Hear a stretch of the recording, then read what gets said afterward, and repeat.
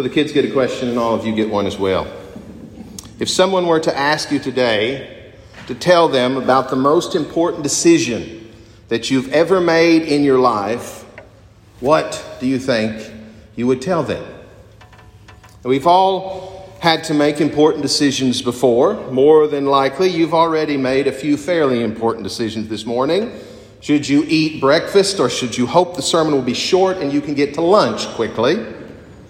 Should you get up and go to church in the morning, or should you sleep in and stay home? That, of course, is a decision you've obviously made if you're here. And I suspect how this sermon turns out, how long it will have some role in determining whether or not your decision was worthwhile. No pressure on the preacher. But aside from the decisions we make every single day and then forget about, there are certainly other far more important decisions that I suspect we will never forget, because they were decisions that impacted our lives and maybe even transformed it. Certainly, I imagine that for many of us, the decision that brought us together with our spouse is probably high on that list, if not at the very top. I myself will never forget the first moment I saw my wife at her brother's pub on Sherkin Island, just off the south coast of Ireland, nearly a decade ago. And I'll never forget the decision I made that night to introduce myself to her. Or if she were here, and she's not, she'd tell you she introduced herself to me first. But either way, we went beyond that decision and made a more important decision, for me at least, who just come off a plane and had serious jet lag. I made the very important decision to stay later and to talk with her just a little bit longer that first evening we met. And there is no question to me that that was one of the most important decisions I've ever made in my life. And along with that kind of decision, there are lots of others that can be just as important or high on our list. Maybe it was a decision that you made about your current career, or the opportunity your career presented with you to come and make your home here in Jacksonville. Maybe it was a decision to take on what was supposed to just be a hobby, sort of something to get you back into rhythm in your life. Maybe an exercise regime or routine, or maybe you wanted to learn a new language or take a piano lesson or a guitar lesson or a cello lesson. And that decision over time suddenly became today what is at the center of who you are. Maybe it was the decision you and your spouse made to have a child, or to adopt a child, or to reach out and to help a child or a family in need. Or maybe the most important decision that you've ever made was just to let something negative go that was weighing you down and forcing you to be something that you know you were not meant to be.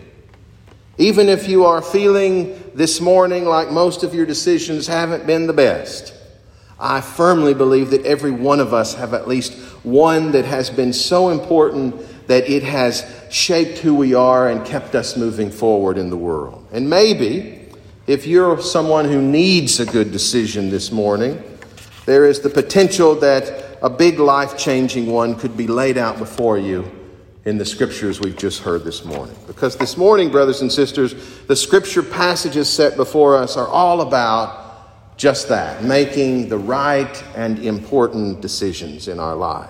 And I might challenge us to take them even further than that, because I think if you read these scriptures that we have this morning, especially that gospel reading, they actually can take us beyond just good and right decisions to what will be the most important, challenging, life-changing decision that we may ever have to make.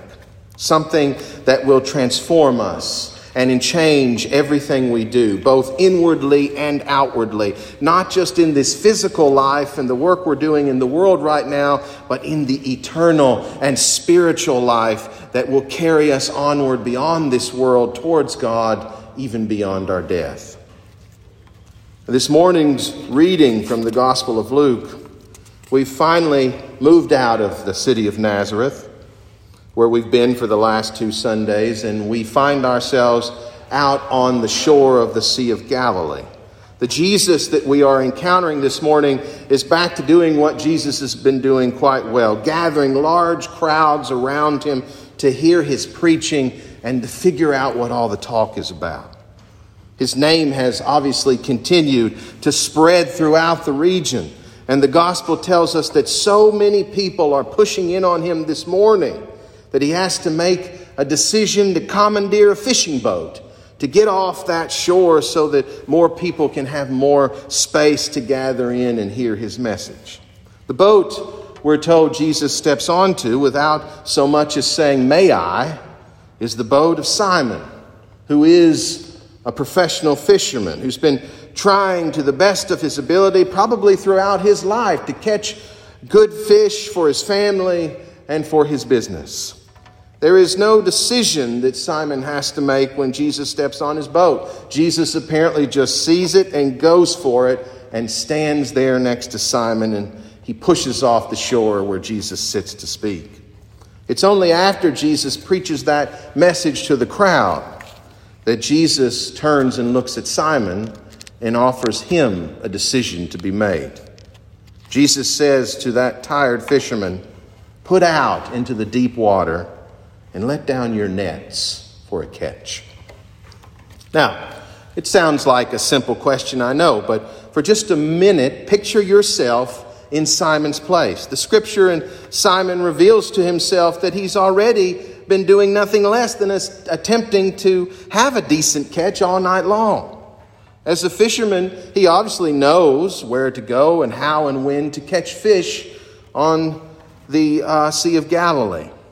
And here is Jesus, who, if anything, is a rabbi. And if Simon knows him, he knows he's the son of a carpenter. He's not a fisherman himself. And he's telling Simon to move out into a deeper part of the water that Simon would never think to catch fish and throw his net over without any other examination. And I suspect that that would probably be enough to be an insult for a seasoned fisherman today. Yet the gospel tells us that Simon is willing to put aside his personal and professional ego in that moment and to make the decision to do what Jesus is telling him to do, whether he thinks it's right or not. And when he pushes out a little deeper and he drops his net into the water of that lake, the gospel says that immediately they caught so many fish that their nets were beginning to break. Simon has to call out for reinforcements, we're told. And when the other boats come out to help him, they can barely get that catch back to the shore before the Bible says the boats start to sink. As we've been discussing this season of the church year, I believe Jesus is again revealing his divinity this morning in this story of the calling of his first disciples from Luke's gospel. We aren't told what the crowd saw or whether or not they were even still there. In this morning's revelation, Jesus begins revealing himself first to Simon alone. Simon will be so overwhelmed by this incredible experience with Jesus, the gospel says he'll know not what to do other than fall on his knees and feel completely unworthy to be in the presence of who must be his Lord and his Master. He will suddenly realize that there is nothing that he could ever have done in his life to become a fisherman such as this. Everything will be changed and transformed from that moment onward for Simon. The paradigm of life and its meaning and its importance will suddenly shift, and Simon will move away completely different from that moment. And he'll take James and John, his assistants, with him. He'll be so changed that his very name will be transformed from Simon to Peter, the apostle on whom Jesus will later declare will be the very rock on which he can build his church. Thanks be to God, Simon Peter, as he'll be known, will make his own mistakes just as we do and find God's grace pulling him back to being that rock over and over again. And friends, if you go back and read that story one more time, you will find that it all comes down to that one very important decision Simon made that day on the lake of Gennesaret. The decision to not stop Jesus from getting on his boat in the first place, and the decision to let Jesus lead him out into completely uncharted waters, with the faith and the belief that the catch Jesus might be able to provide would be life-changing and soul-shaping. This morning, brothers and sisters, you and I are Simon the fisherman.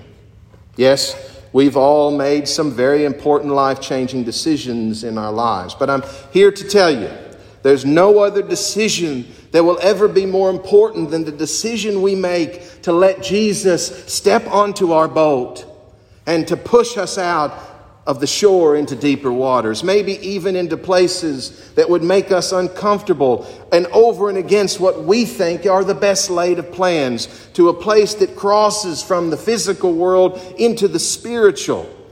And it's in that place where Jesus tells us to put down our nets. All the other decisions we make are important in this life, but the decision you make about Jesus ultimately impacts and alters everything else that you decide afterwards. Everything. Today, we let so many things become what defines who we are. I bet you know which boxes you're going to check before you ever fill out an ID card. But brothers and sisters, there has to be one identification that we find definitive, one identification that becomes transformative.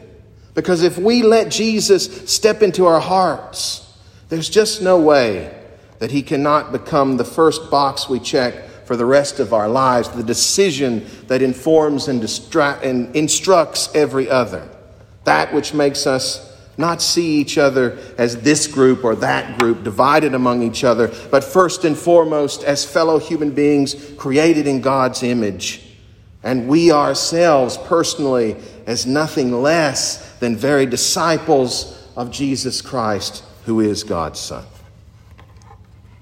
I think about those decisions quite often when I'm sitting up here during worship, because I keep a picture or an icon here at this station of my most favorite recently discovered saint of the last century. She's a saint that I suppose fits more on the Catholic side of the Christian spectrum than on our Anglican side, but I believe that a saint's a saint, and beyond denomination, she is a saint for the entire world now. Saint Therese of Lisieux grew up in a very wealthy French family, and from the very youngest age of her life, she could have been anything that she wanted to be in this world. But from a very early age, she let Jesus get into her heart. And everything else that followed her, everything the world could offer her, she gave up in order to choose to give herself over to Jesus and to prayer in a simple, small Carmelite convent. That's where she lived out her life, completely sequestered and removed from the physical world with only 25 other women.